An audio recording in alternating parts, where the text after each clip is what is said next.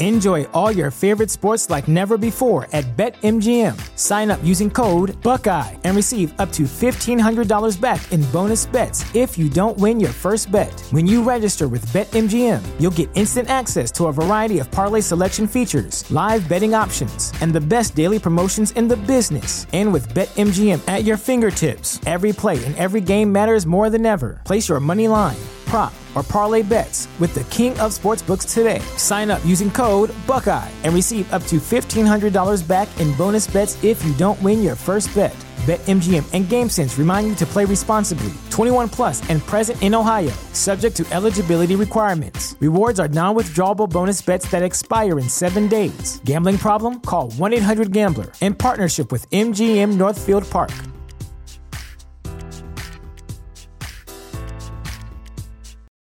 For the ones who work hard to ensure their crew can always go the extra mile, and the ones who get in early so everyone can go home on time, there's Grainger, offering professional-grade supplies backed by product experts so you can quickly and easily find what you need.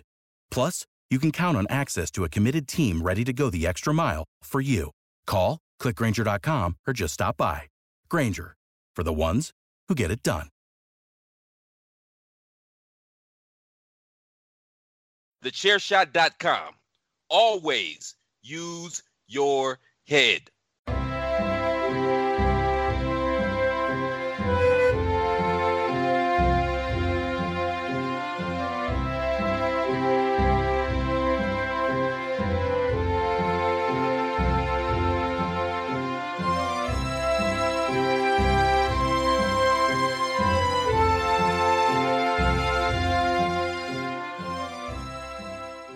Hello, everybody, and welcome back to another episode of the Badlands Podcast, the only podcast out there that is 100% chiseled and is proudly back where it rightfully belongs, here on the Chair Shot Radio Network. I am Mags, and joining me again, Mr. Paul Tolley. Paul, how are you? I'm good. I'm excited again this week. This show gets me excited, you know. I look forward to this all week. Yeah, I mean, and the listeners do too. The amount of great comments and praise that we're getting on Twitter for this show coming back. Yeah, so I'm glad we did it, and the person to thank for that after a week on assignment, shall we say, Mr. Ray Cash. Ray, how are you, sir? I love how we use assignment like we're like a real news station. Ray Cash on assignment. In Sheboygan. What's the weather like there? It's raining sideways. What's my boy on Family Guy? If y'all watch Family Guy, what's the weather like, Willie? It's bad. Good to be back. So let me say this. I missed the shit out of y'all last week, and y'all had a doozy of a topic. And I hate I didn't get a chance to talk about it, but this one is gonna be fun. Well, I mean, before we get to that, give us some like a quick footnotes of your the way you were thinking for last week's topic. Remind me what it was again. Oh, so you missed it that much. I have such a terrible short-term memory. Remind me what it was again. What was it? See, it's not just me. It's not just me. You absolute pair of arseholes. Yeah, you're bringing up your Excel sheet to find out what it was. Going through the Twitter. What was it? I'm looking for it now. I can't fucking find it. Oh, okay. The first one, I know I did the if Vince didn't buy the WWF. I know it was the curtain call. Curtain call. Curtain call, yeah. It's a good one. Heathens. You absolute heathens. I'll tell you this. Triple H becomes the top heel very quick. Much quicker. I think Triple H gets pushed very heavy. I don't think Waltman leaves for WCW. We didn't touch Waltman on X-Pac. We didn't even mention him, did we? Yeah. This is a footnote in the wrestling world, that's why. Yeah. Well, he actually is low-key. I know this is going to sound crazy considering how Hall and Nash created NWO. But Waltman was probably the biggest beneficiary because he got out of a bad contract, got into a great contract, and got the cushiest job ever being the bump guy for the NWO. Mm-hmm. Right? So that's... And then left that and came back and became X-Pac. Waltman's whole career was made off the curtain call. If you really think about it. Yeah. Very true. I mean, he would have been stuck in that 1, 2, 3 kid mentality, wouldn't he? Sure would have been. Mhm. I think Sean needed. God, that sounds so fucked up to think and say, but Sean needed to break his back for the good of his life, because he was going to drink himself or do something to himself horribly, the road he was going down.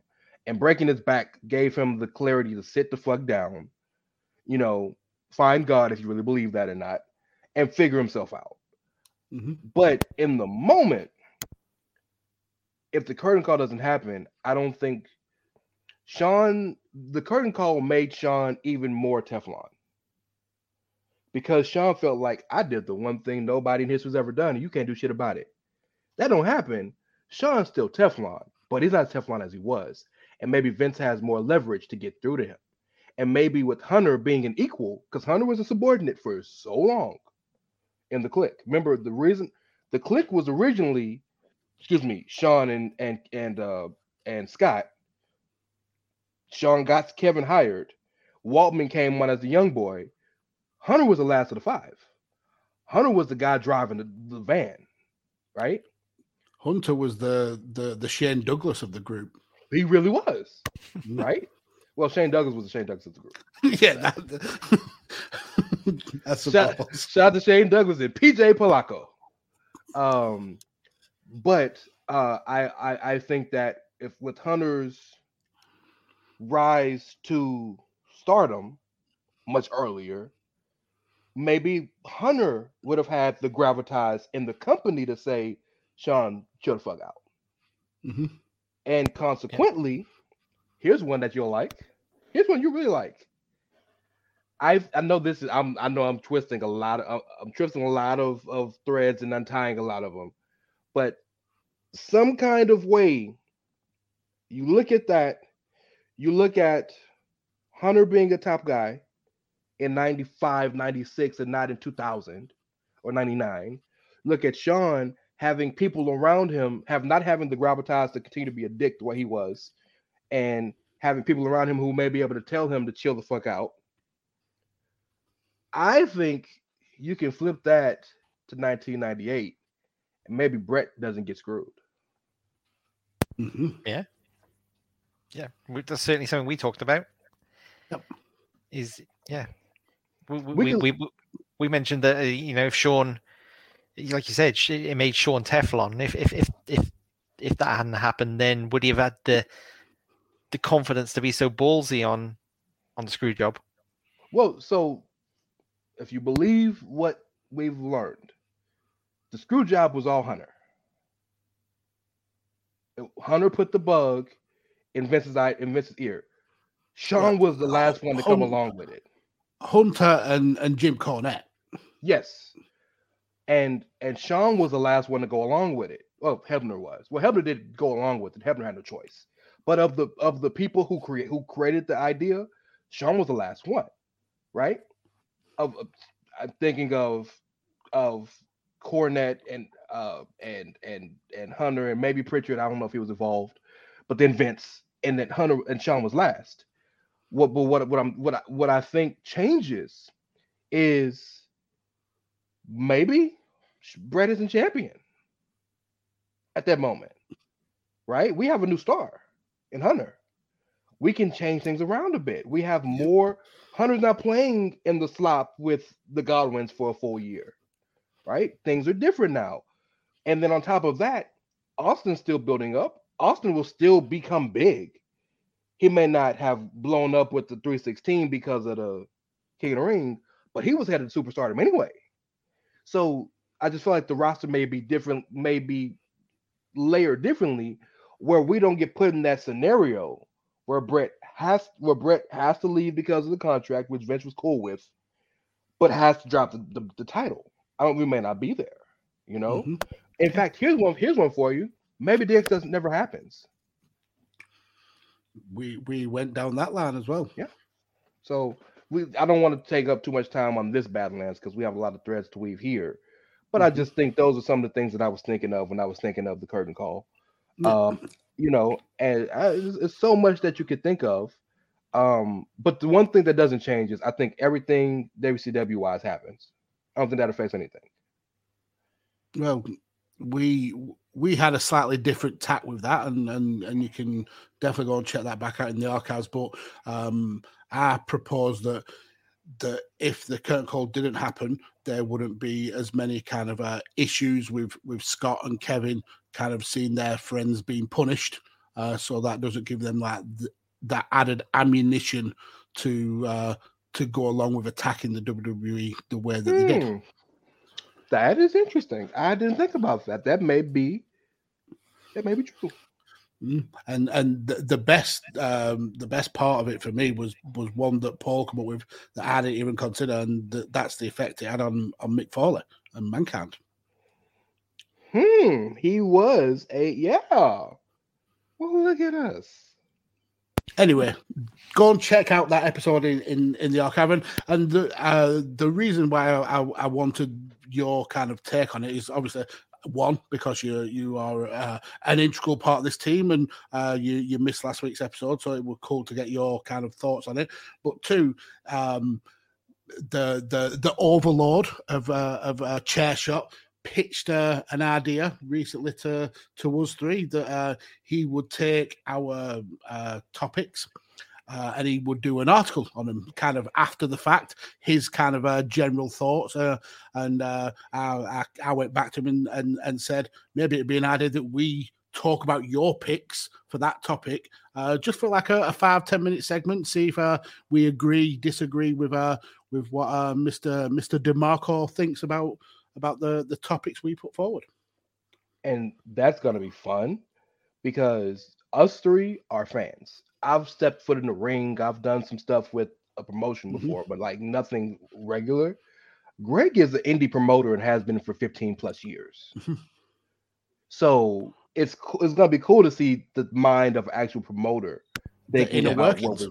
Yeah, that should be fun. Completely different perspective. Yeah, exactly. But that's for a future episode when we're on the here and now. And last week it was your choice, Paul. Do you want to tell the listeners what your pick was? Do you remember what your pick was? Do you remember the event that the pick was at? Let me just look it up. So we're going back to WrestleMania 30. And the what if is, what if Brock Lesnar does not end the streak? That's big, bro. I think, look, just real quick, round the horn. I think that is the greatest accomplishment in pro wrestling history. It's beating the streak. What do y'all think? Greatest in history. It's certainly up there. The reason I say that is because people win titles all the time. Jack Swagger is a world champion. That don't mean shit, right? There's not really a lot of things that you can win in kayfabe in professional wrestling that are really bigger than championships. The streak was bigger than the championship, I think. It was the focus of WrestleMania. It became the focus of WrestleMania. 21 years. And to break that, and by the way, I was there. I was at WrestleMania 30. So were you? Yeah. I didn't know that.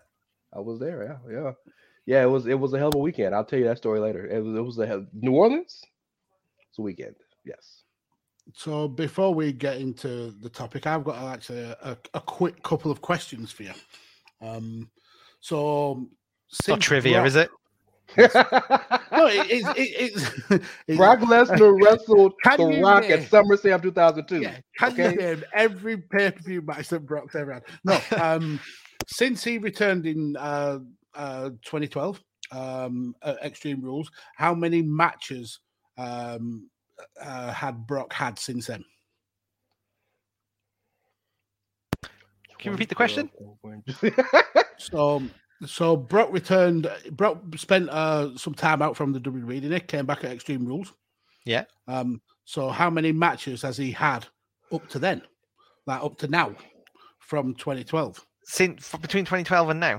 Yeah. Okay. You have to fill in the calculation time with some idle chatter. Can I give a guess? Go on. Yeah, I mean, there's no point up for grabs. Just to give me a number. I'm gonna go with 57. That's actually not far off. The answer's 65. Oh wow, I would have got nowhere near. So the reason, let me tell you how I came up with that answer. I'm sorry. No, go on. I'm gonna tell you how I came up with that answer. Brock usually wrestles at least 5 matches a year. Mm-hmm. Right? 2012 to 2021 is 10 years. If you count the year 2012. So if you do 5 times 10, that's 50. Then there are some years where he wrestled a lot more than 5. So I figured it's gotta be somewhere close to 60. Mm-hmm. And you look at your boy, make it. This is not Steiner math. This is cash math. I like the technique. My technique was I was just going to shout out 17. Just a random number. Just shout out a random number with no thought process behind it whatsoever. And I'm so glad I didn't. He's fought Roman Reigns 7 times alone, bro. 17 times alone. So in that same period from 2012 Extreme Rules, how many matches has The Undertaker had up to now? Clearly he's retired, but how many has he had? From 2012 to now. From 2012 to now. 17.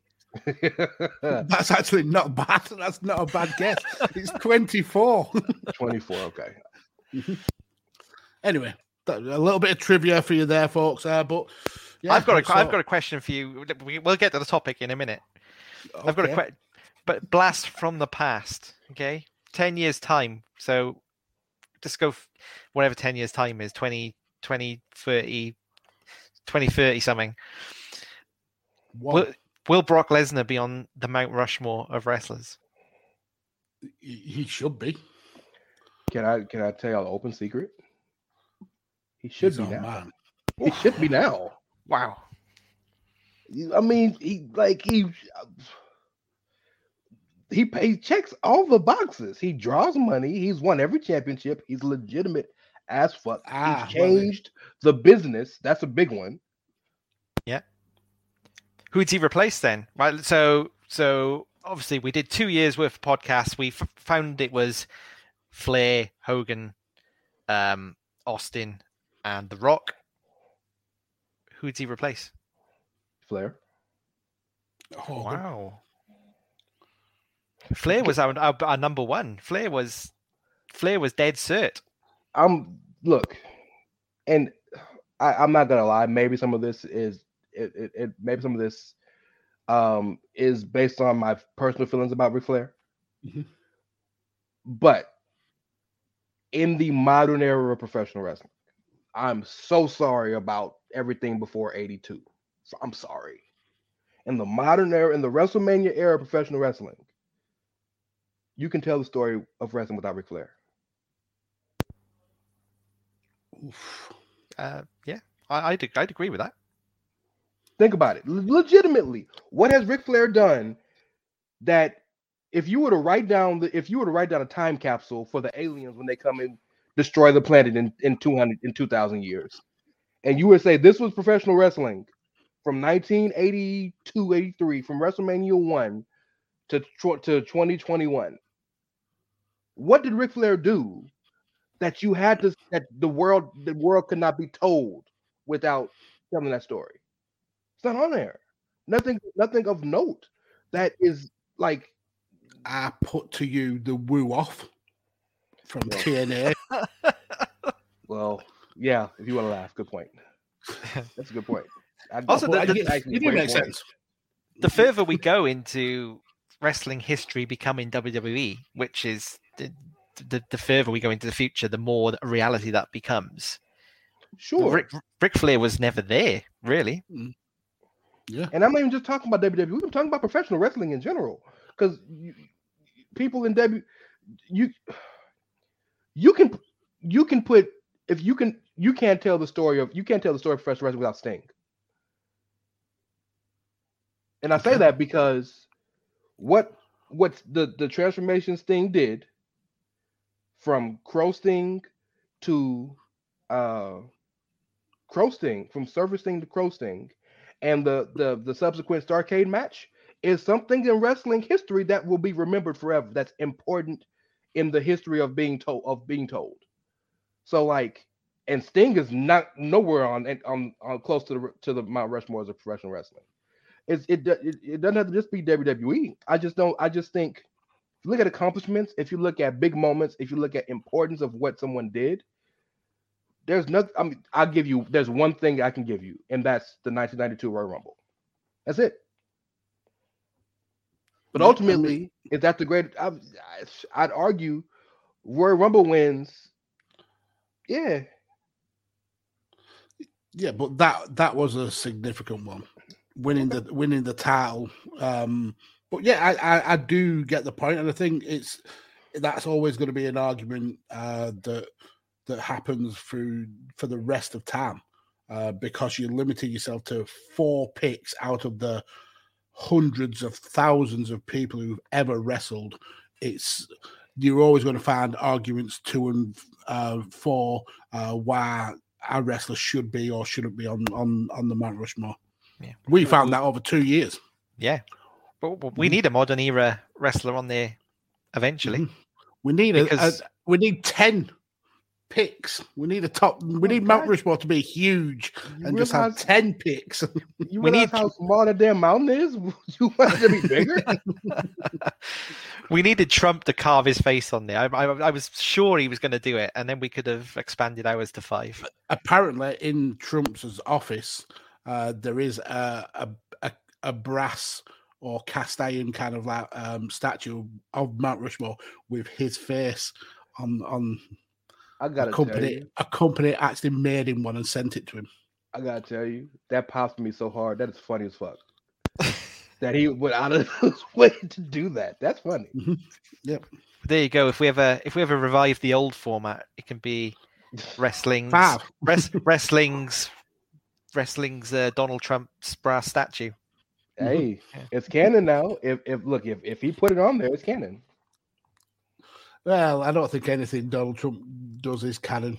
He doesn't remember what he said from week to week. So anyway, let's not get political. Let's talk some wrestling. So, seeing as it was your topic, Paul, get us off. Guard the way. What is a WrestleMania? Who is a Brock Lesnar? What is wrestling? Where do we start? I went all over the place with this. So we'll obviously just start with the streak. So the rule was that it couldn't be ended earlier. So Undertaker goes into the match with Brock Lesnar with the streak. He defeats Brock Lesnar, so he still has the streak coming out of that. So he goes. So not the streak, but his future WrestleMania matches are Bray Wyatt, Shane McMahon, Roman Reigns, who did beat him, John Cena, and AJ Styles.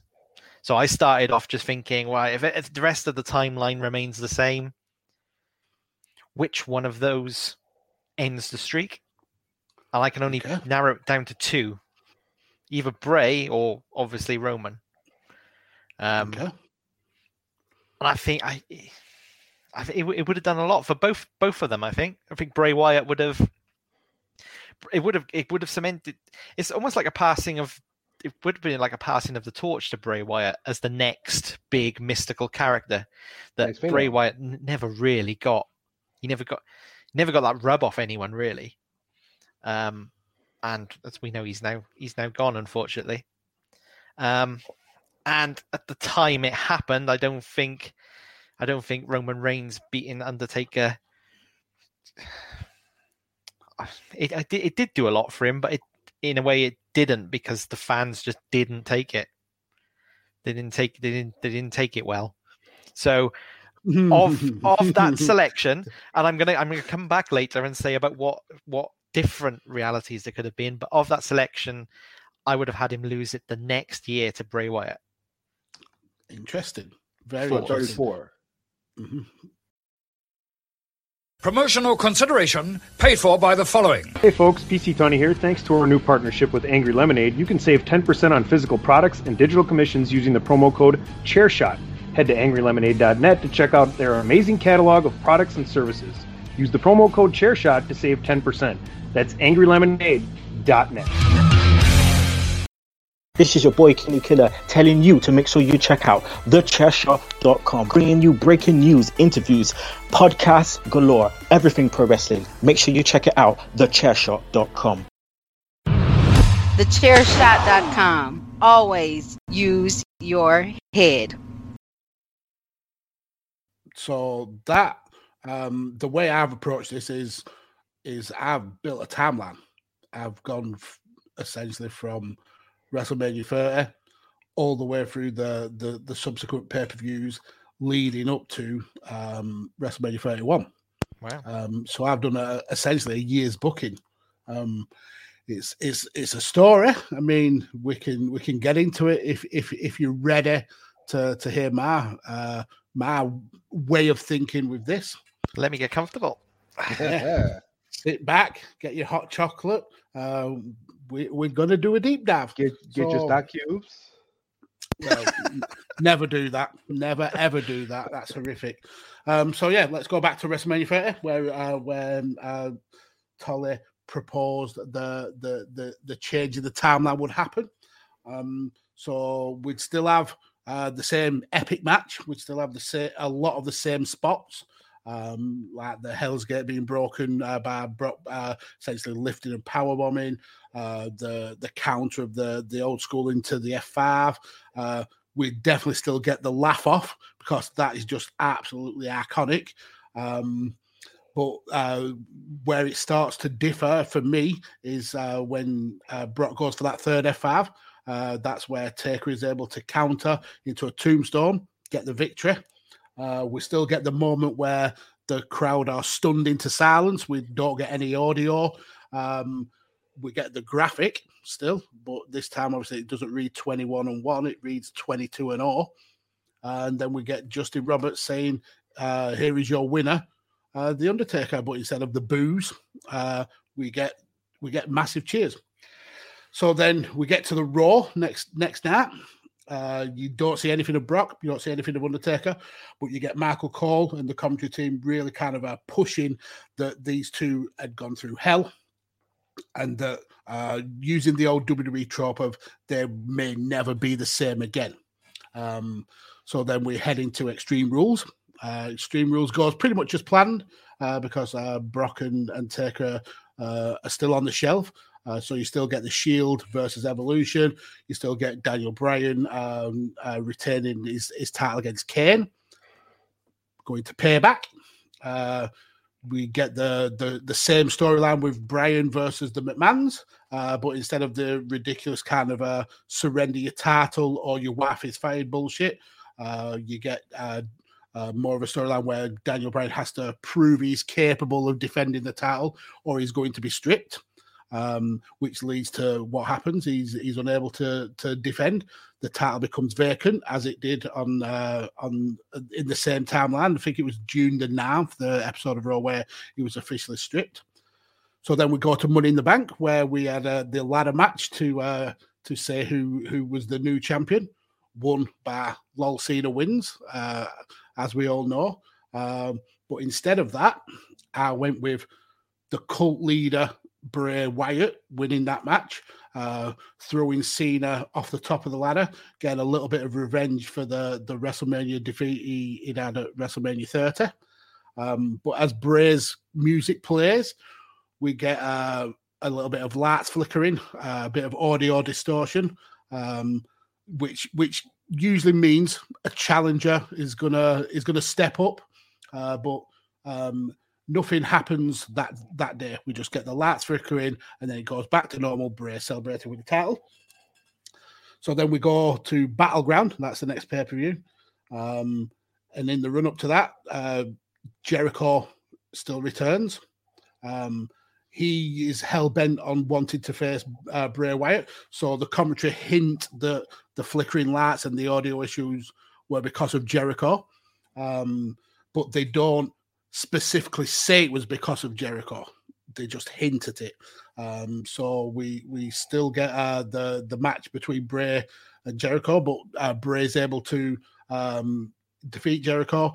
And then once he wins a Battleground, we get the light flickering again, but this time it's more prominent, more kind of almost like lightning. And then you hear the Bray Wyatt theme music, but you also hear kind of like an overlay of really heavy footsteps. So then we're on the run into SummerSlam. And then we get weeks of kind of mind games where these audio and these visual kind of tropes are really sending Bray almost into the brink of insanity. He's becoming paranoid, kind of a shell of that cult leader that he was. Starts mistrusting his own faction, becomes a little bit isolated, starts cutting long, rambling promos about not being able to sleep and a spectre haunting his dreams. And over the weeks, he becomes more and more detailed with these promos, saying that essentially the visions were masked in smoke and shadow. But as the weeks go by, he sees the face of this spectre, and he knows who it is, and he demands that the Undertaker comes out from the shadows to face him man to man. The bell tolls at the end of the go home episode of Raw for SummerSlam. SummerSlam comes around. Undertaker beats Bray Wyatt in a war, becomes the new heavyweight champion. So then we go to Night of Champions, which is next. Bray still being tormented by this loss to the Undertaker. That torment is kind of added on to by Chris Jericho, who was spent the last few weeks taking out all the members of the Wyatt family, meaning that Bray was alone this time. He's not just isolated himself. He actually was alone. Nobody in his corner to back him up. So he's fighting this war on two fronts, but he's hell bent on getting that title back. So he demands that Undertaker gives him a title shot. He says he's not afraid of the Taker anymore. He knows his weak points and he knows he can beat him. So Taker agrees to the match at Night of Champions, and Bray comes within a hair's breadth of winning the match, but Jericho interferes, costs Bray the match, which then continues the Bray and Jericho feud, but we still have Taker as the champion. So then we get into Hell in a Cell. We don't see Taker at Hell in a Cell. It goes pretty much as it does in the standard timeline, where Cena beats Randy Orton to become number one contender, and that kind of draws the ire of the Authority. Going into Survivor Series now. We've got Cena being targeted by the Authority in the run-up to Survivor Series. And he agrees to put his number one contendership on the line against Seth, which is Triple H's chosen one at the time. And if the Architect wins, he gets a title shot. But if Cena wins, the Authority have to relinquish their control over the company. We don't get the ridiculous 5-on-5 match. We don't get the stipulation where Cena's teammates' careers are on the line, but Cena himself was safe. We don't get any kind of a nonsensical appearance of Sting for him to only be kind of buried in the months after that. It's just a simple case of the best man wins. And at Survivor Series, John Cena is that best man. So you're with me up to now? Yes. Okay. Yep. So going into TLC, and the battle between the Authority and Cena is over, and Cena uses his title contendership to challenge Taker. We get the horrible trope of the champion coming out first, which is something that we all detest. And we get the spectacle of a Taker B-level pay-per-view entrance. But then when Cena's music hits, there's no Cena. Cena doesn't come out. The music starts up again. Still no Cena. We cut to Undertaker in the ring, looking confused, like where's my opponent? And then on the Titantron, we see essentially a camera shot where the cameraman is frantic, running to the back, and we see a battered and bloody Cena being attended to by medics. Clearly, he's been brutally attacked. He's quickly bundled into an ambulance that heads off to a local medical facility, not a hospital, a local medical facility. Of course. Where you get the best treatment. Exactly. So the camera pans to follow the ambulance leaving the arena, and we get a glimpse of the car park in the distance. And you see a black Lincoln Town car crawling into camera shot. And the camera zooms in to see who's in the car, and you see the rear window quickly rolling up. But you do spot who is sat in the back of that car. Very, very distinctive person. It's Paul Heyman. Right. So we then head into Royal Rumble. And after weeks of goading The Undertaker, trying to get a rematch for his WrestleMania defeat, Brock eventually does get what he wants. He gets that rematch with the Deadman. And after a fight that you could compare favorably with their WrestleMania match, Brock defeats Taker and takes the title home with the Undertaker essentially being left for dead. Further on the pay-per-view, we still get Roman winning the Royal Rumble. So then we are going into Fastlane, the last pay-per-view before WrestleMania. We've got Roman as the lineal challenger, but Undertaker is hell-bent on finding a way back to Brock. Lesnar does what Lesnar does best, and he mocks Taker, laughs at him, refuses point blank to face Undertaker. Not only at Fastlane, but in Brock's own words, he will never face the Undertaker again. A frustrated Undertaker can only see one way out of this. He has to find a way to force himself into that title picture, and that pathway runs through Roman Reigns. So Taker challenges Roman to put that number one contendership on the line. Roman brushes it off. Absolutely not. Dismisses the Undertaker's demands. So Taker beats Roman up, leaves him bleeding.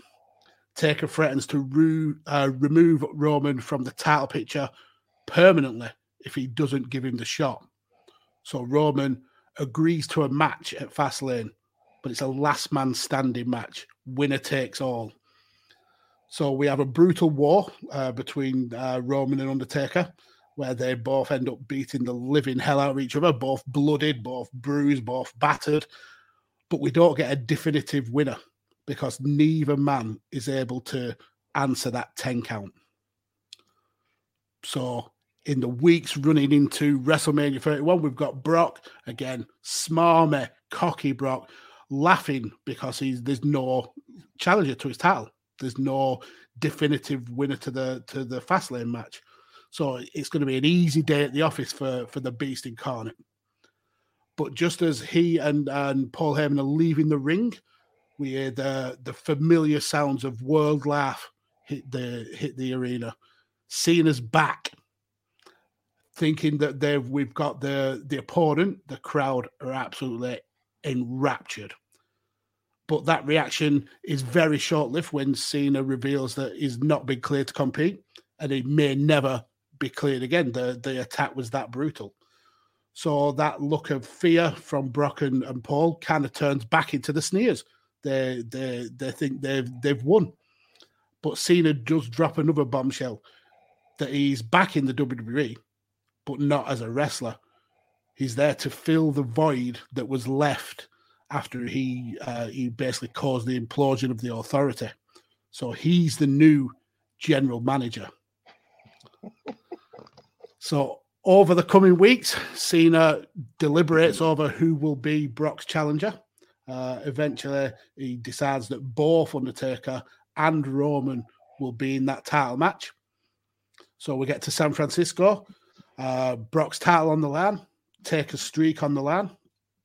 And as we, after a brutal war, we come to the finish. We've got Roman Reigns slumped in the corner, absolutely spent, just laughless. Taker and Brock are going at it tooth and nail, and in a kind of revisit to their match from the WrestleMania previous, Brock goes for the F5. Taker counters it into a tombstone. But just as he's about to drop Brock on his stack of dams, Roman spears both of them whilst Brock is in the position for the tombstone. Brock takes the brunt of this damage, obviously, but it knocks Taker off his feet. Taker staggers to get back to his feet, and he's put down with a Superman punch. Roman pins Taker. Roman wins the World Heavyweight title, but more importantly, Roman breaks the streak. And on the post-Mania Raw, we get a very similar scene that we would have got 3 years down the line when Roman is booed for damn near 10 minutes before hitting the famous 5-word sentence, "This is my yard now." Oh, goosebumps. One of the greatest promos of all time. Mm-hmm. We actually, for a quiz, we did, I timed how long that was, and it's nearly 8 minutes of constant booing. Every time he lifts the mic up, they boo more, and he just brings it back down. Mm-hmm. He's just looking at him. He's there. He has the whole crowd there in the palm of his hand. Yeah, it's amazing. Well, so, yeah, that's my storyline. Thank you, Vince Russo. I think there's a lot of sense in there. There's a lot of sense. There's a lot of wackiness as well. John Cena as the GM, really, that came out of nowhere. But I appreciate you bringing full circle him killing the Authority. Look at you. Oh yeah, and also the issue he had with Brock. I could have easily gone with he faced Brock, but no, I thought I'd throw in a little curveball. But it essentially leads to the same kind of idea that Paul had, that Roman is the guy to break that streak. He should have been that guy in the first place. Okay. I like that. Is it on me, or did you have some more you wanted to go with, Paul? No, I was just talk through a bit of that. I wasn't expecting a full on booking. I'm impressed. I said I was going in deep on this. The minute you mentioned it as a topic, my mind started working on how do we get to the streak being broke. So what happened to Bray Wyatt? Bray Wyatt ended up having a little run as champion, which he did in real life. He ended up having a feud with Chris Jericho. Okay, so would that have been a WrestleMania match? I don't know if it lasted that long. Because they had a steel cage match like the month after or something like that. Mm-hmm. Yeah, and it was done, so it wasn't very long. I mean, I also didn't book Zack Ryder as well, so. I can't go through every wrestler. I was interested in Bray because I picked Bray to end the streak in my, it wasn't a fantasy booking, but just in my what if, and obviously he was Undertaker's opponent the following year. So I was listening out for Bray, and then yeah. I mean, I wanted to keep it as kind of close to the original timeline. I didn't want to get to a point where I was rebooking everything that happened, just seeing where I would have gone from Undertaker not losing at WrestleMania, and how that next year, I suppose, would have panned out. Yeah, I mean, Ray said that the biggest achievement of all time, ending the streak. Yep. In yours, Roman ends the streak and wins the title. So that's that undoubtedly the biggest. I'm here. Look. And reclaims his yard. And reclaims his yard. What was it called? What they call 33 is the greatest property dispute in wrestling history. I need to ask a question though. Mm-hmm. From a fan perspective, knowing the fans as we do, Undertaker losing it in a triple threat. I know he was the one who got pinned. That's a good point. Would it have the same gravitas? Okay. as what Brock did, and it doesn't necessarily have to have the same gravitas, because it's a what if Brock didn't win it. But people may feel cheated that it wasn't Yeah. one-on-one. That's a good point. And that could be a storyline to continue a Taker and Roman feud, that you only beat me at WrestleMania because Brock did the majority of the damage. So we get to WrestleMania 32 and we get Roman versus Taker. You're gonna have to give us the year. You're gonna have to give us the full year. Are you pulling a Dusty finish on the streak? What? What? Oh my god!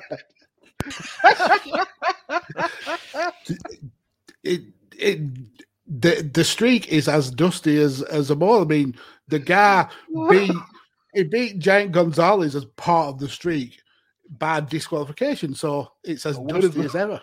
A win is a win, Playboy. Well, you take it how you can get it. Yeah, exactly.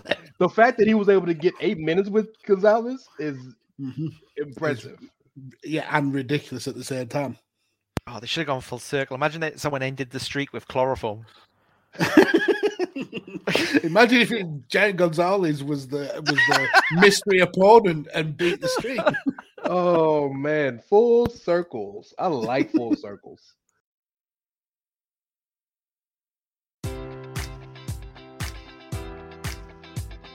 Enjoy all your favorite sports like never before at BetMGM. Sign up using code Buckeye and receive up to $1,500 back in bonus bets if you don't win your first bet. When you register with BetMGM, you'll get instant access to a variety of parlay selection features, live betting options, and the best daily promotions in the business. And with BetMGM at your fingertips, every play and every game matters more than ever. Place your money line, prop, or parlay bets with the king of sportsbooks today. Sign up using code Buckeye and receive up to $1,500 back in bonus bets if you don't win your first bet. BetMGM and GameSense remind you to play responsibly. 21 plus and present in Ohio, subject to eligibility requirements. Rewards are non-withdrawable bonus bets that expire in 7 days. Gambling problem? Call 1-800-GAMBLER. In partnership with MGM Northfield Park.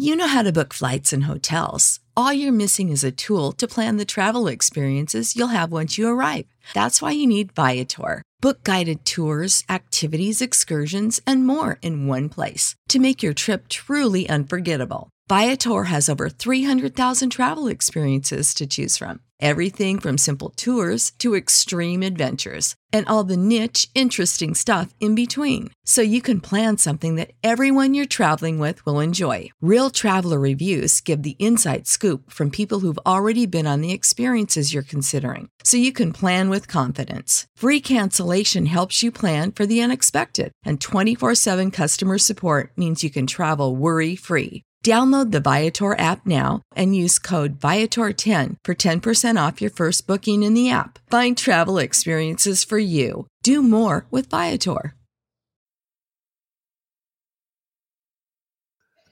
Oh man. Okay. Your turn, Ray. All right. I don't know if I could. If I do have quite a tangled weave, and a web of weaves and weaves of webs and whatnot. So I'm starting from WrestleMania 30. Good point. Good point to start at. But I bring that up because it's important to note that if you've noticed historically,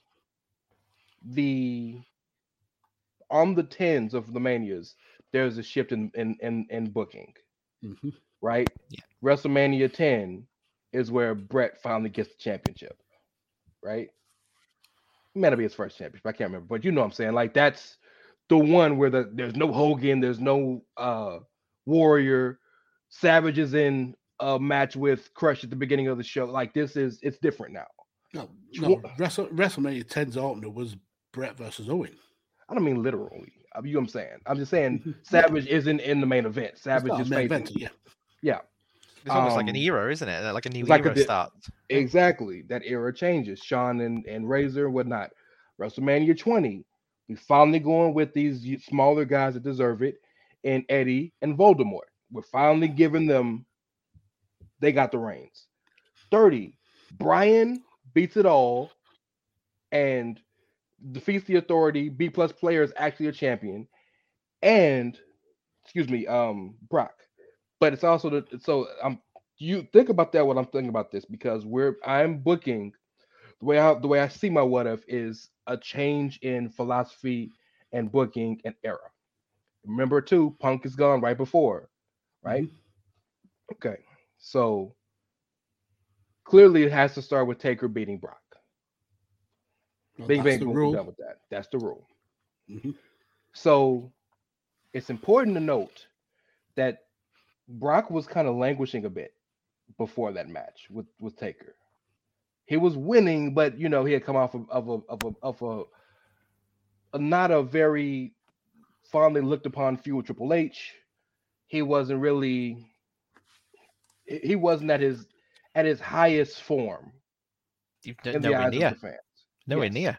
And he wasn't really winning either. He lost the feud to Cena. He lost the feud to Triple H ultimately. Well, he won 2 out of 3. He won 2 out of 3 matches, so he won it. It just he lost the match you remember. Yeah, which is, I guess, maybe the most important one. But anyway, so him being in the streak was the precursor to him creating Suplex City at SummerSlam that year. Well, that clearly doesn't happen because Brock doesn't have that springboard. So SummerSlam, I have a Brock versus Undertaker rematch. Now, the reason Taker didn't wrestle after that match was because he was so heavily concussed and so hurt from that match that he had to take off so much time. Well, he's not concussed if Brock doesn't F5 him 3 fucking times. Mm-hmm. Okay. I mean, in the actual timeline, we got Taker and Brock at SummerSlam as well, didn't we? Yeah, but it wasn't that year. It was like 2 years later. Was it? Yep. Because that year was the year Brock won the championship. Oh, it was the year after. No, you're right. Yeah. It was the year after, yeah. So instead of that, I have Brock versus Taker in a rematch.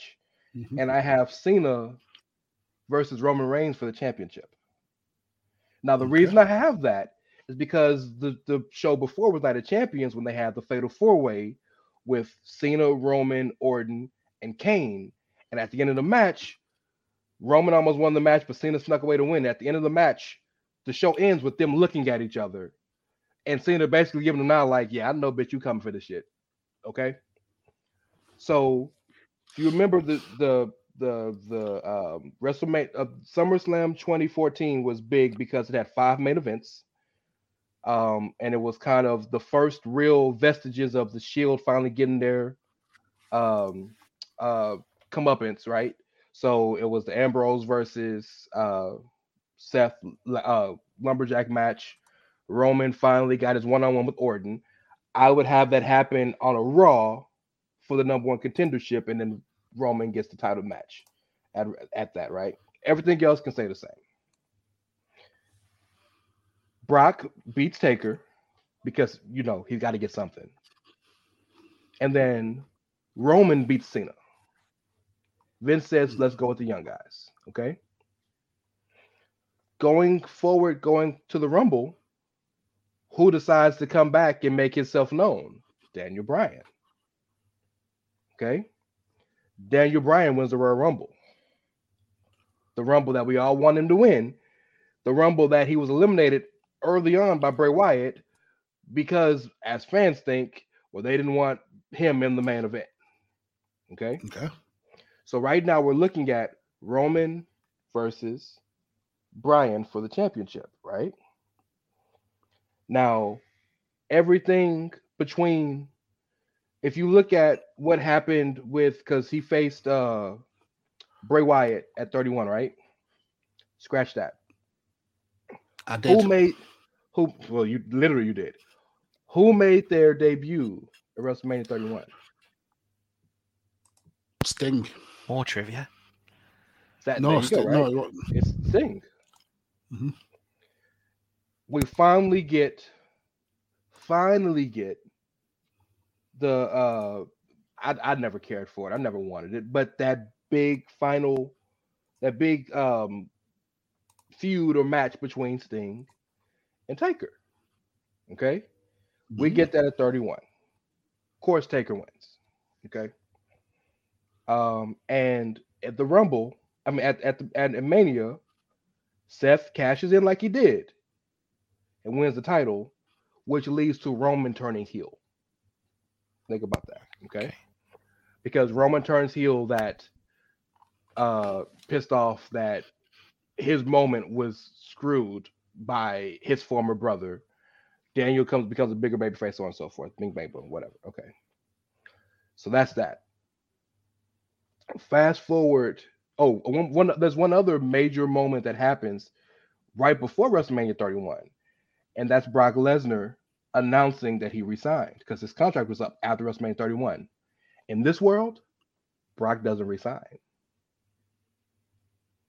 So Brock he's all elite. Damn, all the way in 20. Was he just sitting there waiting in Jacksonville for them to bring make a fucking company? No, he goes back to UFC for one last run. He'll come back eventually, I'm sure, but he goes back to UFC for one last run. And whoever he wrestles at WrestleMania it could be Bray Wyatt. It's not consequential, right? Necessarily to the story. But it's important to note that, what is the law of thermodynamics? Matter isn't created nor destroyed. It can only be changed, whatever. If you go one way and things change, you got to go the other way. If Brock got springboarded because of the streak, him losing that match would seemingly take him the other way. And a downward spiral. Exactly. And Brock being a businessman, Vince gave him the win at SummerSlam over Taker as a make good in this situation. But he's thinking, well, look, my time here is finished. We'll talk about this another time, but I'm going to go do something I care about. All right. WrestleMania 32. Who comes back for WrestleMania 32? Shane McMahon. Why does Shane McMahon come back for WrestleMania 32? Seth Rollins gets hurt. John Cena is hurt. Everybody and their mama hurt, and they need a big marquee match for The Undertaker. Who's the one superstar that didn't have a match at WrestleMania 32? Bray Wyatt. Don't say you're having Shane McMahon break the streak. Jeez. No, hell no. No. In fact, it's quite the opposite. Shane McMahon doesn't come back. Daddy, will you love me? I beat the streak.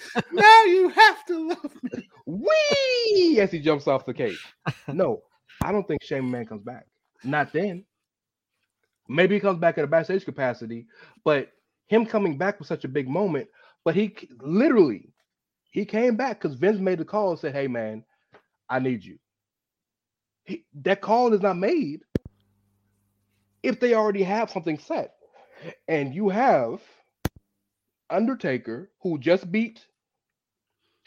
not lost the streak, so he's still top level, isn't getting hurt because he ain't getting dropped on his head 3-4 times a night, and just beat the last vestiges of the one person everybody wants to see him wrestle, right? Bray versus Taker, as Paul said at the beginning of the show, was something that was always inevitably having to happen because they're both the big, scary, spooky guy of the time. Mm-hmm. It happened at 31 because, honestly, it happened at 31 because they wanted to give Sting an extra year to get in, and they wanted to run Sting, Taker in Dallas. Sting's from Dallas, Taker's from Houston, 100,000 people. Sting just got hurt. It just happened that way. For those of you listening, that's the real thing that happened. That's why they both fought other people at WrestleMania 31. Not because Hunter wanted to get because they had a plan. The plan didn't work. In this situation, you have a bigger situation at hand because after the streak was broken, it was basically all we got to get what we can get with Taker, right? Because Taker was hurt, streak was broken. You don't know how long he wants to do this. Now Taker will tell you. He said in many interviews, the streak changed the way I was thinking about things. I thought about it. Should I really be doing this anymore? He didn't lose the streak. Taker would be wrestling till he's 95 if he never lost the streak. Because he's such an old OG, he's going to go down until the ship sinks. 100,000 people. You get a souped up Bray Wyatt. You could even have Kane at the ringside. Versus souped up Bray Wyatt with the Wyatt family. You can even have Kane at ringside for Taker. Bing, bang, boom. Your big marquee match. Bray Wyatt breaks the streak in front of 100,000 people. Undertaker retires after the match by doing everything he did at 33. And that's his swan song at home in Texas in front of 102,000 people. What else I got here? I got something else I got written down. That's huge. Then he comes back 6 months later at Super Showdown to get that $1 million check from the Saudis. Well, if you remember, Saudi Arabia was not a thing. We didn't think about that. But so much of the reason Taker kept coming back was because he wanted to go out in a way that he felt was fitting. Yeah. Right? The matches he kept losing, he kept performing so horribly, he didn't want to leave a legacy like that. Then he'd have a really good match, so I could do this some more. I think that if he doesn't lose to Brock and he doesn't lose that confidence, he keeps building it up. He finally gets that match with Sting he always wanted, and he gives the streak to a person. And don't get me wrong, Brock used the streak fantastically well because he went on a run of all runs. But somebody that he could give back to the business too, and I say that because Brock is almost the same age as Taker. Bray was the new guard. You give back. Now you have a new superstar in Seth Rollins, who just won your championship, a new superstar, Roman Reigns, who won the title in his first championship match and carried on. You got Bryan back. I don't know if Bryan's still wrestling because whatever happened to him, it happened. But at least Bryan finally gets what fans wanted to have, which is a Rumble win. And now you got Bray, who finally gets cemented as that guy. Finally. Because you again, another salient point, Paul said, nobody ever put Bray over as that person. And now, granted, his gimmick was such that didn't need wins or didn't want wins, quite frankly. But ultimately, you have to get over with the crowd in a sense of the crowd has to believe that you are what you say you are. And the Bray Wyatt gimmick died because you kept talking and talking and talking and talking and not bagging shit up. Legitimate, exactly. So I think Taker would be completely content hanging it up and being like, I appreciate y'all, we out of here. But would Vince be content in that? Because Vince is the guy who trotted out Undertaker year in, year out because he needed a spectacle. Well, see, while what you said is factually correct, it is in fact incorrect. Vince didn't try to Undertaker. Vince called Taker and Taker said yes because he felt he had to. Mm-hmm. Taker would, I think in this scenario, Taker wouldn't feel like I had to say yes because he finished the job. Taker in his mind never finished the job. Yeah, it was a good kind of like bookend to his career. Okay, but in this timeline then, where so Brock Lesnar doesn't end the streak, does Vince need Undertaker more to stay on, and does Undertaker see the need to stay on more? Because what you've done here now is you've removed Brock Lesnar, has he become, from those WrestleMania cards in the future. You said it exactly right, Ray. It was the two things. Firstly, breaking the streak put Brock Lesnar on a whole other level to what he was doing beforehand. He was nowhere near that level of just dominant, undefeatable monster. And then he backed it up with the squash of Cena at SummerSlam, which was a few months later, wasn't it? And no one's ever squashed John Cena. So removing that Lesnar from WWE, essentially, I mean, in your booking, he actually does leave. He goes to UFC for a run. What impact does that have on future WrestleManias? And does that mean Undertaker can't hang up the hat and the boots? That's a very great point. Very good question. And Taker very well may be swayed, but I don't think he'll feel this sense of debt the way he did. Taker extended his career so long because he kept feeling like he was letting Vince down. You put me out here. You give me this. You made me who I am. You've given me this platform and you put me in situations that I could have never dreamed. And I keep letting you down in situations that are the best. I let you down at WrestleMania 30 because I got concussed, right? I let you down at 31 because I wasn't healthy. I let you down at 32. I didn't let you down at 32. 32 was what it was. Everybody was hurt, right? But we did the best we could in the situation. I let you down at 33 because I was an old shell of a man. 34 was I felt good. But like I felt good, but the story we told and we built meant that was more about rebuilding the legacy of the Undertaker more so than giving the fans what they wanted to see, right? So much of him coming back was, well, I feel bad because I'm letting you down. And in this situation, none of this is let down. Him and Brock have a good match. He doesn't get concussed. 31, him and Sting have the legendary match they always wanted to have. He doesn't get hurt. 32, he has a really good to great match with Bray, putting over a new star. But that's why at the very beginning of this pitch or this what if that I'm pitching to you, gentlemen, I mentioned to you the change in culture and era of the 10s. I feel like Vince would say, I still got Cena. He's still here. Rock is back, because don't forget, Rock came back for a little bit because Rock wrestled at 32. It was 8 seconds, but he wrestled at 32, right? And now I have a superstar Roman Reigns quicker than I made him a superstar. I have a superstar Seth Rollins. I'm not going to play with fate if Bryan gets hurt or not. But let's say if he doesn't get hurt, that's another superstar, right? And now I got a superstar Bray Wyatt I can build around. A made man Bray Wyatt. Made man Bray Wyatt. Made man Bray Wyatt. Don't forget, also one more thing to forget. Remember going into WrestleMania 32, Triple H won the World Championship going into 32 at the Royal Rumble, right? Mm-hmm. Who was last eliminated? Dean Ambrose. Yep. Maybe 32 is Triple H versus Dean Ambrose for the championship, and Ambrose gets put over.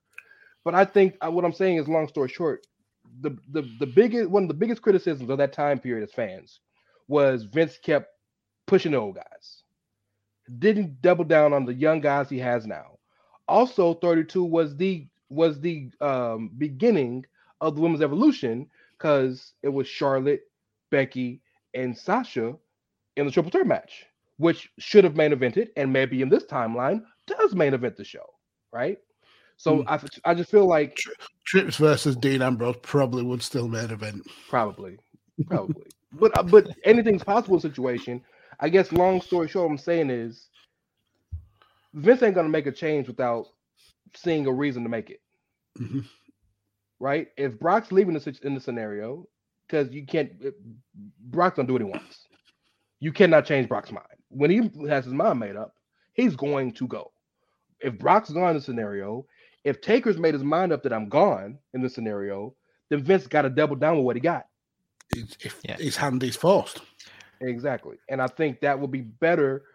It may not be better for the monetary business in the meantime, but I think Vince also is for as much of, I don't want to sound like I'm giving fellatio and call him a visionary, but he sees things that aren't there, right?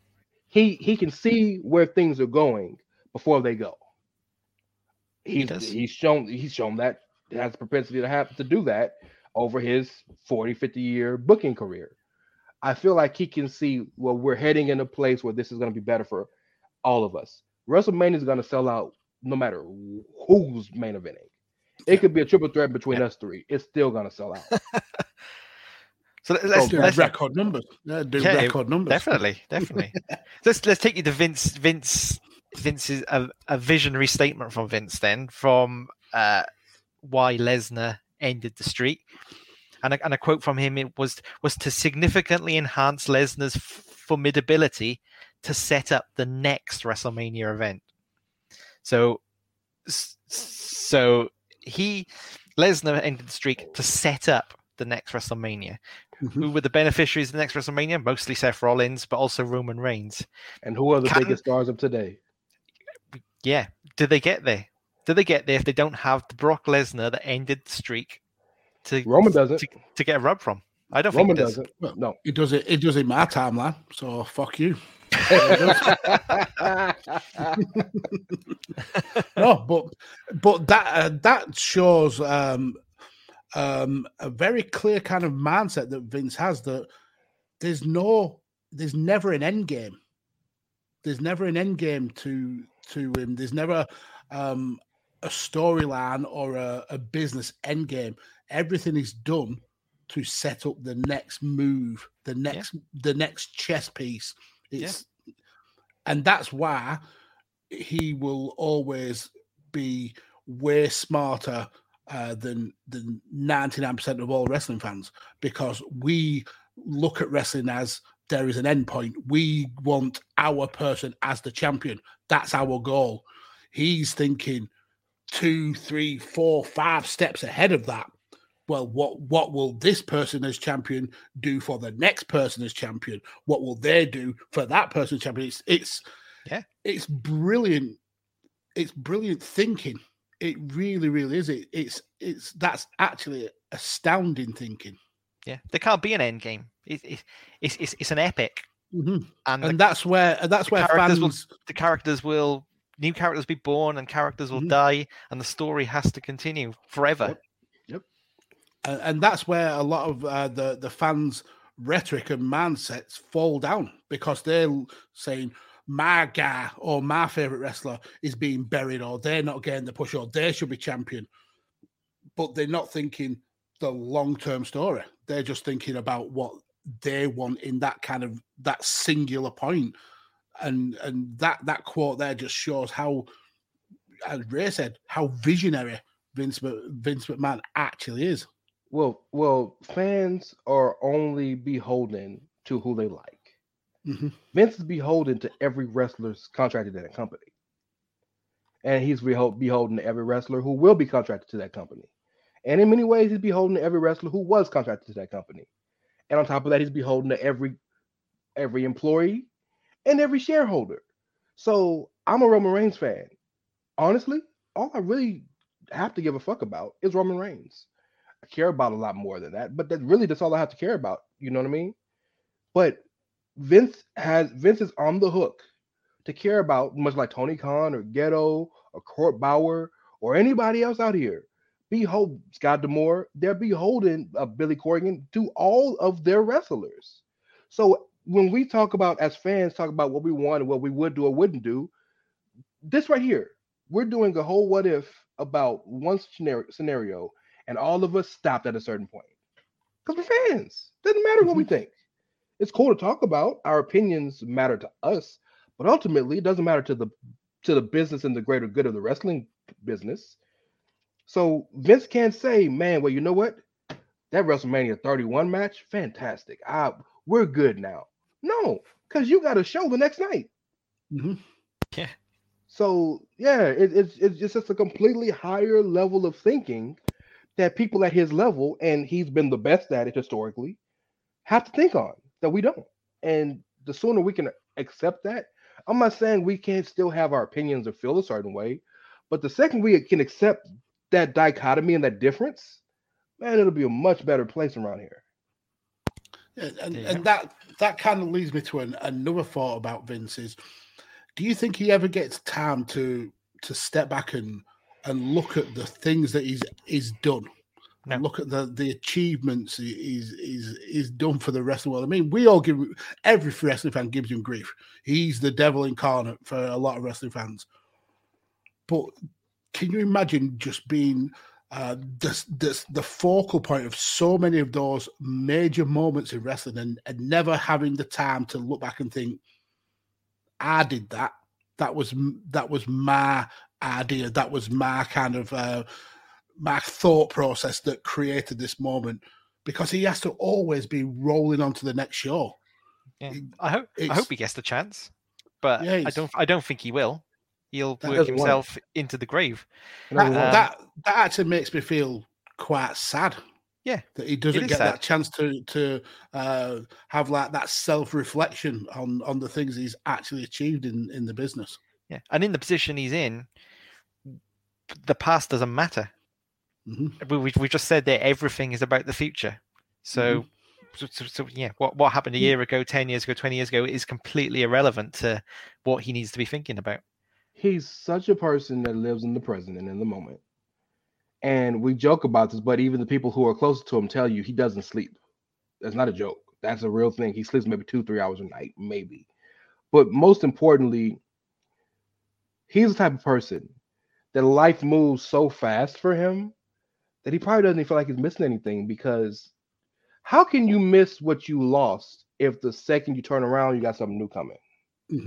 Yeah. You know what I'm saying? Like, if, for example, maybe y'all haven't had this old adage over there across the pond, but there's a joke here, but it's not a joke, it's true, but that if Bill Gates dropped a $100 bill, he would lose money if he bent down to pick it up. That's how fast things move for him financially. Yeah. That's Vince, right? You don't have the time to think about, man, what just happened, because something right now is embarking on something different. And that's something that maybe Stevenage and Burnley is such a fast place that y'all live like that. But I can't look, my little 8-hour day is overwhelming for me. This man is working from 5 a.m. to 3 a.m. I don't know. I can't do it.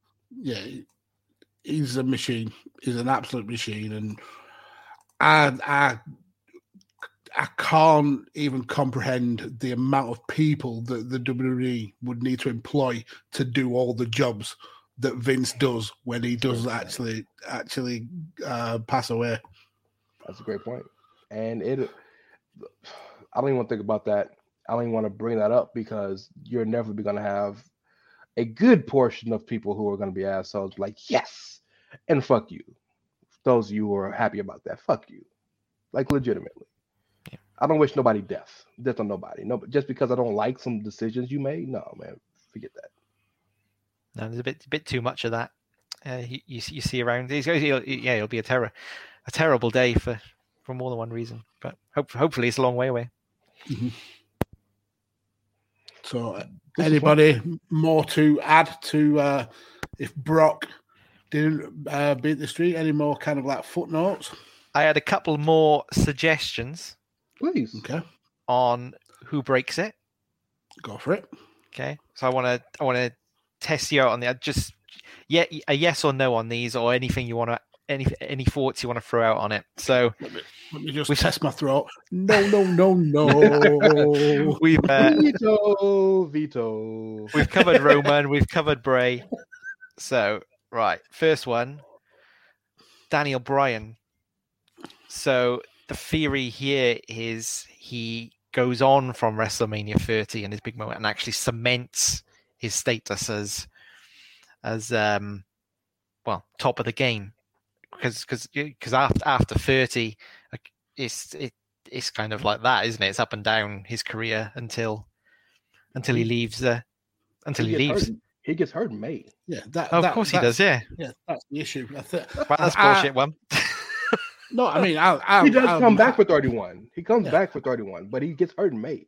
Yeah, I think he doesn't need it.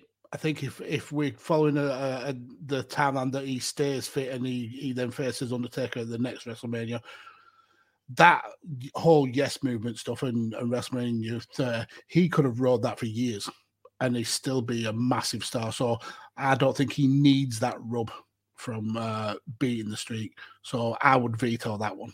That's a veto. Hey, right, next one. Real quick. Taker always wrestled better against smaller guys. So that would be a match that would be one of those. Oh, it'd be a great match. Mentors. But I don't think he would win it.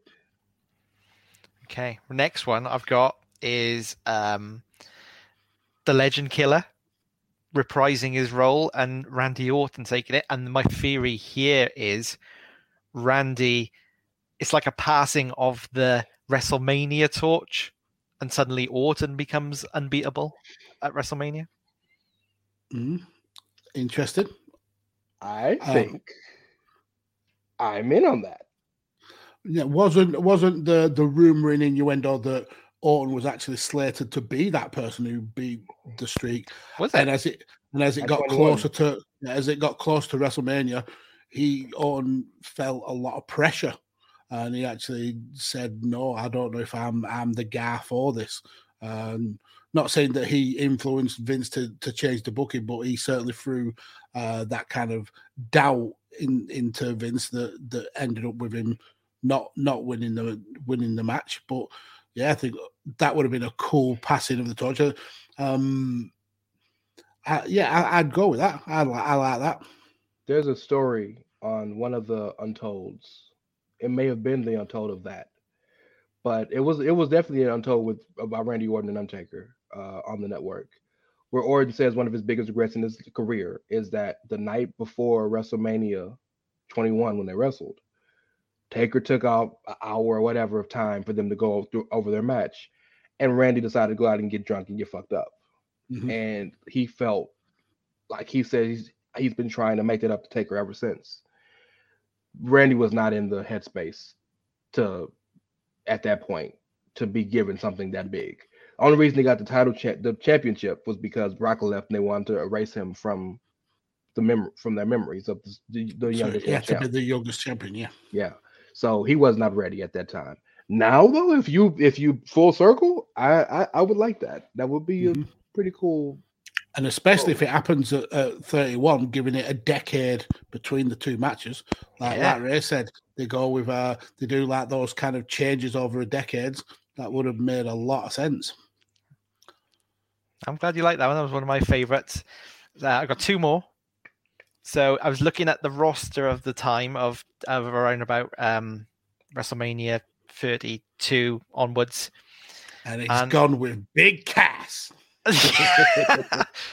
I've gone Rusev. Ooh.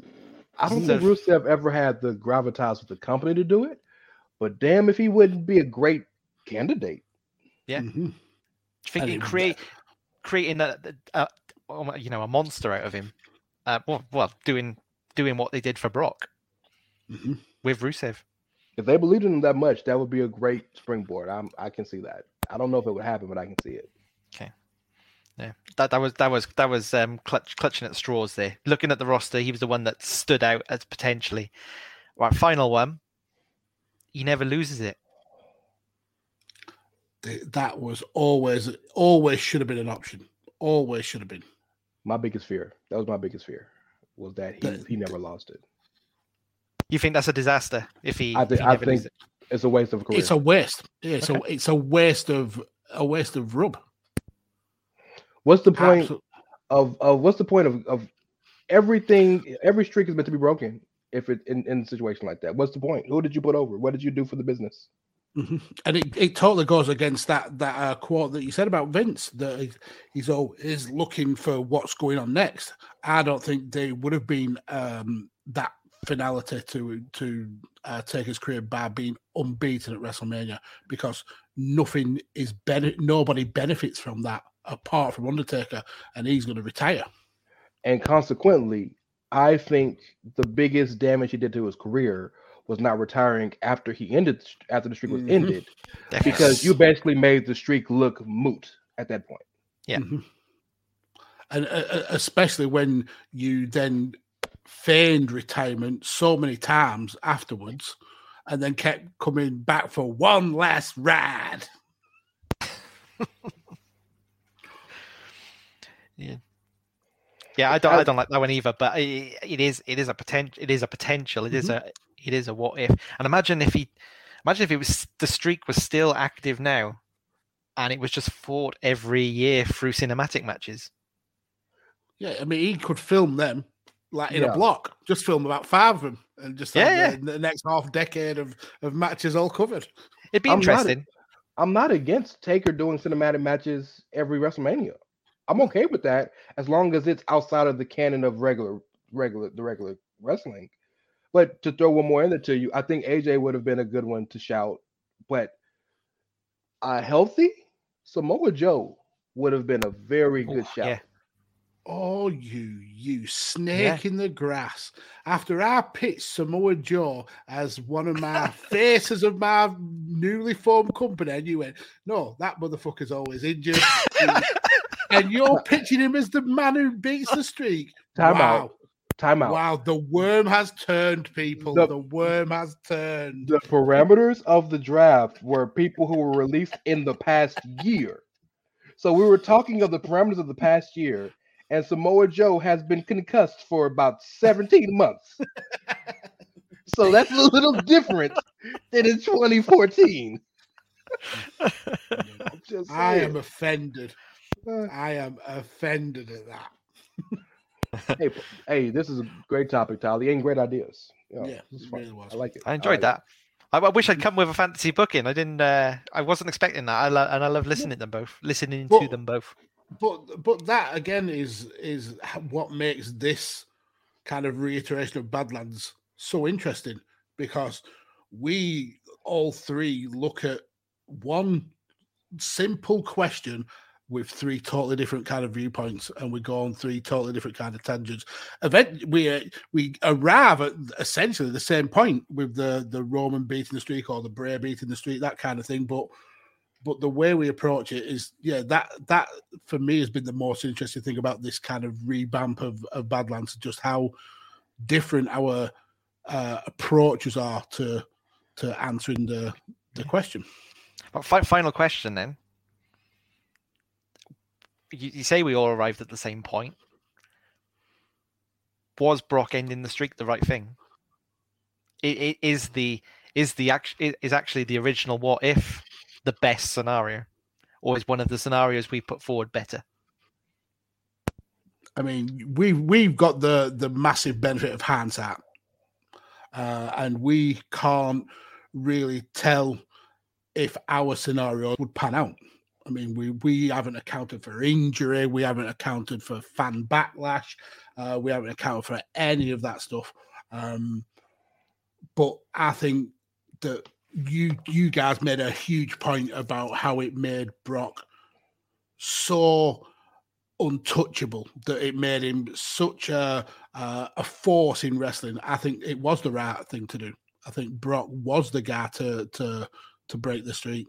And the kind of like butterfly effect and the roll on of the rub that people have got from Brock, even years and years down the line, because of this point when Brock became the essentially the beast incarnate. I think it was I think it's absolutely the right person to break that streak. But Ray says no. No, I agree completely. I think it was the right thing. I think it was the right thing, the right time. Taker's most enduring nickname was the Phenom, right? And I think not Booger Red. Well, I mean, that's Mean Mark's most enduring nickname. But I think so much of that Phenom aura comes from WrestleMania, and so I think that WrestleMania needed a new Phenom to be built around, with Taker dwindling. And I think if you look at 31, 32, 33, 34, 35, 36, Brock was that Phenom, right? So in 31, he's in a title match. 32 is different. Blah, blah, blah. 33, he's in a title match. 34, he's in a title match. 35, he's in a title match. 36, he's in a title match. So it's like, and in all of these matches, 36, he puts over Drew.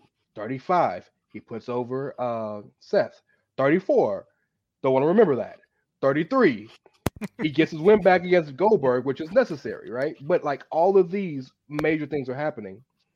So yes, I think it was the right move. I just hate that it didn't work the way it should have worked. I hate that Taker got hurt. I hate that he felt that he had to come back. I hate all of this, that. I hate that Brock last minute, the morning of WrestleMania, said, "Yeah, I'm resigning." Like things didn't work out like they should have afterwards, but that doesn't mean that Catch Point. Shout out to Catch Point, by the way, if those of you wrestling fans know what I'm talking about. that catch point it doesn't mean it wasn't right. I think it was the right thing. Right time, right thing. Yeah. Do you agree, And Paul? looping back to the start, we're saying he's probably going to end up on the Mount Rushmore, and it is this run that puts him there, isn't it? Mm-hmm. Yeah. Well, I mean, maybe he's great before. This run cements him, but in 2 years, Brock did what most wrestlers don't do in 20. True. Yeah. So this run cements everything that was done in the 2 years. Well, I think that was another banging topic. We're really hitting out of the park with these. So, Ray, you've got some big shoes to fill, sir, with your topic for next week's episode. So I have two. I'm going to let you guys decide. Well, you only get one. You only get to pick one. Well, I'm not going to pick it. Y'all are. Okay. So, and then I'll say the other one for the next time I come up. How about that? So you're booking your next two. Hey, baby. I'm in the thing. All right. Here are the two. And yes, for the record, I Googled some ideas, but great ideas. Idea number one. That's better from the screen. What if Vince McMahon lost the steroid trials and went to jail? Number two, what if WCW was run as a secondary brand company in WWE? Remember, when they bought WCW, the idea of Raw versus SmackDown was supposed to be WWE and WCW. What if that actually happened? Oh, two good ones. Essentially, run as a company post buyout. Yes, underneath the WWE umbrella. I mean, there's an obvious path for the steroid one. Is that though? I mean, for me, there's an obvious kind of timeline that would happen, but that WCW one, that's pretty interesting. I'm trying to do my best rock eyebrow on the camera. Yeah, I'm airing towards the WCW one. Mm-hmm. I do like the other one, and we should go back to the other one as well. Okay. So, ladies and gentlemen, and everybody in between, next week, what if WCW continued to run under the WWE umbrella? Great topic. That's gonna be a good one. It'll be very, very interesting to kind of essentially book WCW under WWE. So yeah, it'll be interesting to look at. So that's next week. And let's do it like this, just so we can have one starting point. Vince has to buy WCW, and we have to start. Well, maybe we can start from he buys WCW. I was going to say we have to start from WCW Monday Nitro, the Booker T and Buff Bagwell match at the end. But maybe that's not fair. What do you guys want to come up with some universal starting point, or do you want to just take it how you want to take it? I think the starting point has to be the simulcast, surely. I was going to go further than that, but that's cool too. Okay, we can do that. We can do some simulcast. It's a simulcast where Shane appears on the. Yeah. I it's McMahon, but it's not Vince. It's Shane McMahon. Yeah. I think that should be the starting point. Yes, sir. Yeah, okay. Because that was when we as fans knew it was happening. I suppose that the WWE had bought their competition. The only reason I'm bringing it up as a question is because that's when WWE bought WCW, but that's not the what if. The what if is when they were starting the second brand. I get that, but so that's not, and that's all post invasion. I mean, it's your topic. At the end of the day, you set. I mean, you brought it to the table, so you set the parameters. Where do you think it would be the best kind of starting point? Do you want to start at the point where we as fans knew that WWE had bought WCW and that they were going to envelop the company, or do we start when WCW is a thing or WWE, WCW is a thing? So I think there's more threads to go, and it may be more fun for us if we start from the simulcast. But where my mind was going originally from this topic was after the invasion ended. And the reason that's an important point in my mind is because from that moment in 99 or in 2001 until the invasion ends, which is what, a year and a half, maybe 2 years, there's so many wrestlers that didn't come over yet. Yeah. Right. So, but after the invasion, that's the whole reason there was a brand split, because there was the whole full roster of both companies. We got to put them somewhere. So that was my thinking, but I'm fine with doing from a simulcast because that gives more options. I think I confused the timeline a little bit. So the WWE's version of WCW wasn't until after the invasion. WWE, the invasion was pretty much after WrestleMania.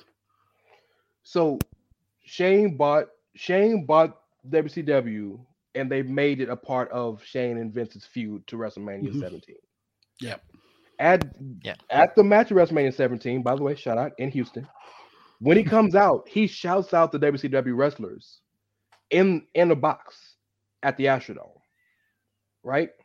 Yeah. Later on, they try the last match of Raw being Booker versus Buff and Scott. But even before that, I think don't you see Lance Storm being the first crossover wrestler?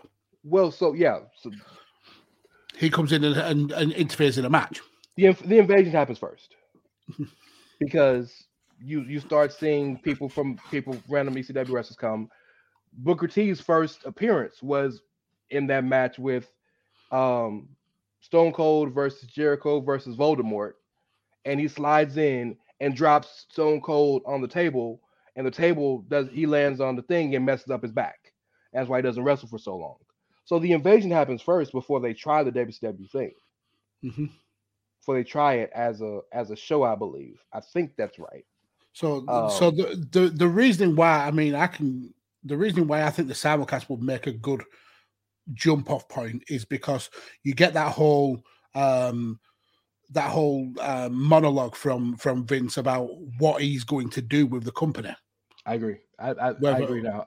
I think whether he's just going to keep the tape library and just watch it himself, whether he's going to bring over the wrestlers, because he mentions a shitload of the wrestlers to like different cheers and pops.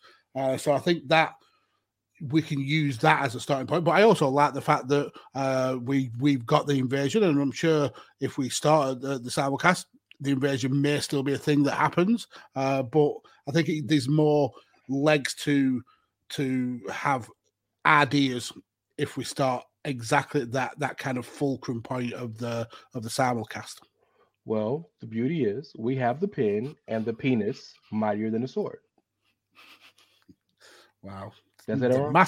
The masculine toxicity. I said that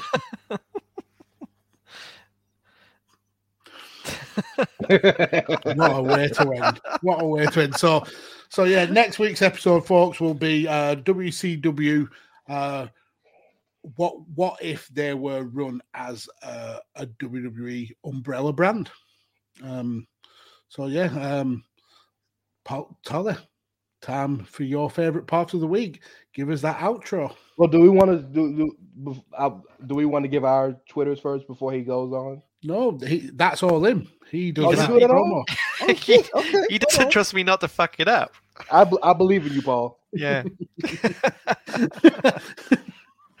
Well, firstly, thanks everybody for tuning in again, downloading and listening. I really hope you enjoyed it as much as we did.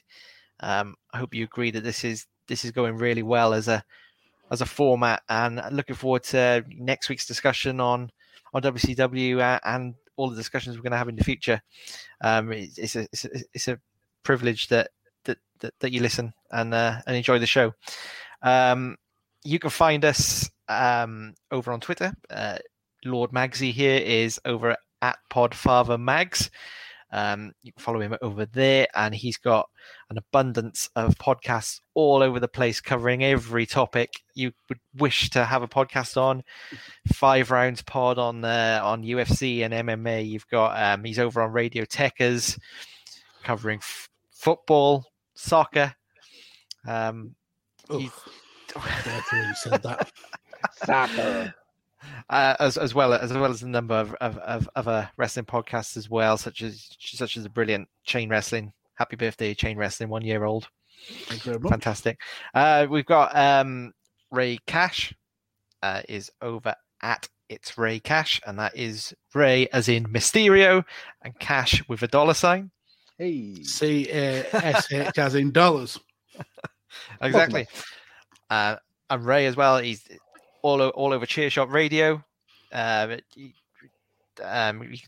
the Outsiders Edge, you got Bandwagon Nerds, and you've also got the Cash In, also on Radio Techers. 3-Man Weave. 3-Man Weave. Favorites. So these two are all over the place. I'm a lot more exclusive. You can only find me here every Thursday. He's the Brock Lesnar of the show. Just rocks up for this, puts us over, and then waltzes off. Back to the farm. If you do want to follow me on Twitter, I'm at Raincounter. But most important of all, if you're not already and you've just stumbled across this, go over to your podcast provider of choice and subscribe to Chairshot Radio Network, where you can find all those lovely things and more, and including us every single Thursday. Also, head over to the t-shirt company that I forgot. Pro Wrestling Tees. Wrestling Tees /Chairshot. Let's just quote Tolly. He's scared that I'm gonna fuck this up. I believe in you, Paul. Come on now, give me a chance here. Give me a chance. Lots of lovely merch goodies over there. Treat yourself for Christmas, for the holidays, or treat a loved one to some wonderful designs over on there. Or head over to the chairshot.com for all your hard-hitting pro wrestling news and opinion. It's great articles, and obviously you can find links to all these shows there as well. So once you've done all that, enjoy the rest of your week. I hope you come back next week to listen again. We'll look forward to talking to you. Always use your head. Take care, everyone.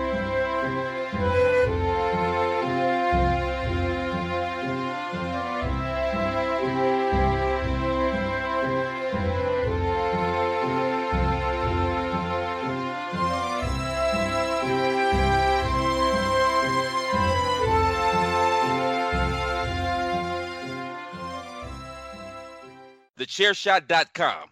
Always use your head. Enjoy all your favorite sports like never before at BetMGM. Sign up using code Buckeye and receive up to $1,500 back in bonus bets if you don't win your first bet. When you register with BetMGM, you'll get instant access to a variety of parlay selection features, live betting options, and the best daily promotions in the business. And with BetMGM at your fingertips, every play and every game matters more than ever. Place your money line, prop, or parlay bets with the king of sportsbooks today. Sign up using code Buckeye and receive up to $1,500 back in bonus bets if you don't win your first bet.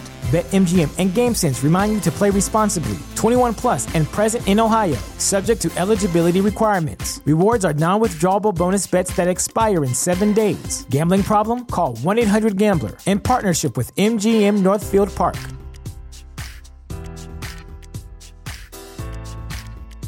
You know how to book flights and hotels. All you're missing is a tool to plan the travel experiences you'll have once you arrive. That's why you need Viator. Book guided tours, excursions, and more in one place. There are over 300,000 travel experiences to choose from, so you can find something for everyone. And Viator offers free cancellation and 24/7 customer support for worry-free travel. Download the Viator app now and use code Viator10 for 10% off your first booking in the app. Find travel experiences for you. Do more with Viator.